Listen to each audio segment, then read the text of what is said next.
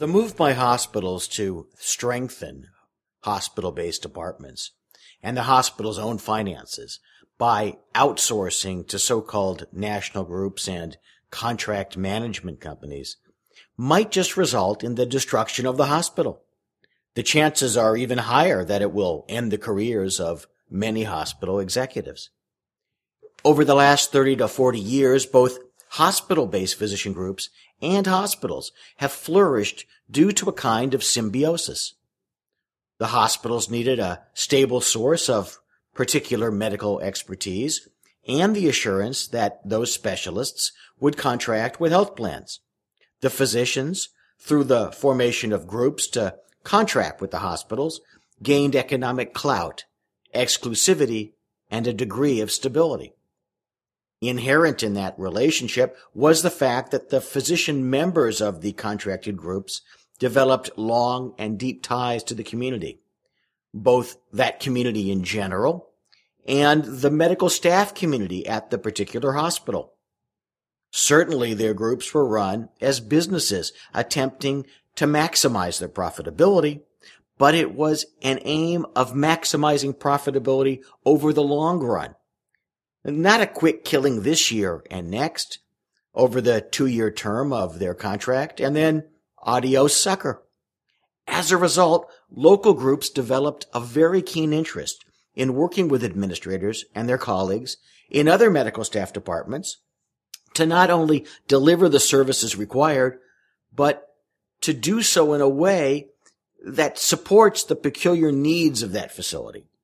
Times may be tough this year, but by devoting resources to support a new service line, or even by shrinking to end an unprofitable one, the relationship in the long run remains mutually beneficial and successful.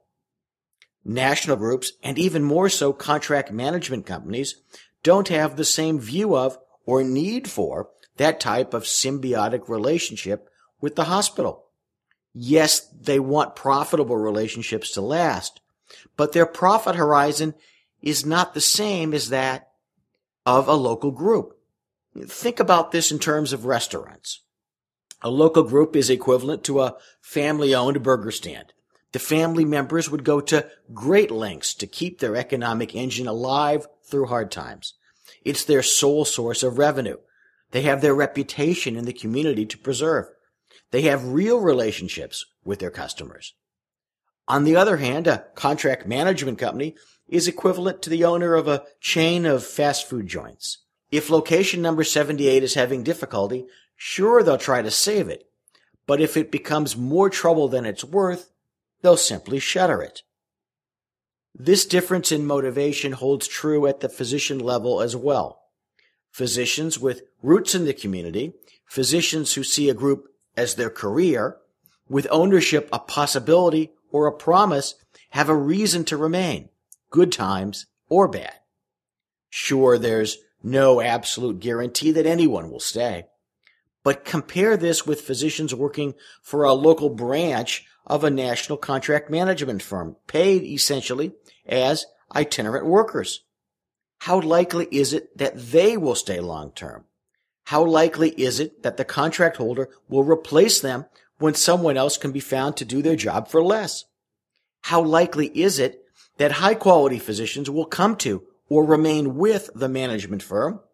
And while they're there at community hospital number 11 of their career, how much will they care about establishing a relationship with the hospital and its community? Which group?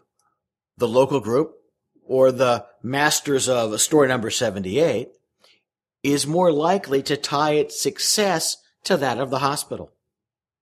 In the short run, hospital CEOs may be seen as geniuses and paid bonuses. That's the real point, right? As a result of their seeming cost savings.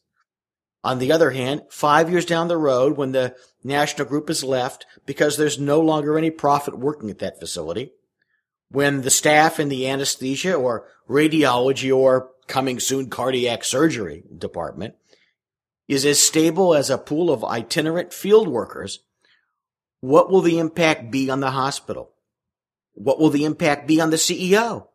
Well, that is, unless he or she has saved his or her bonuses and left in time to enjoy their skewed memories of success, sipping cocktails on a sandy beach while the hospital board attempts to put the pieces back together again.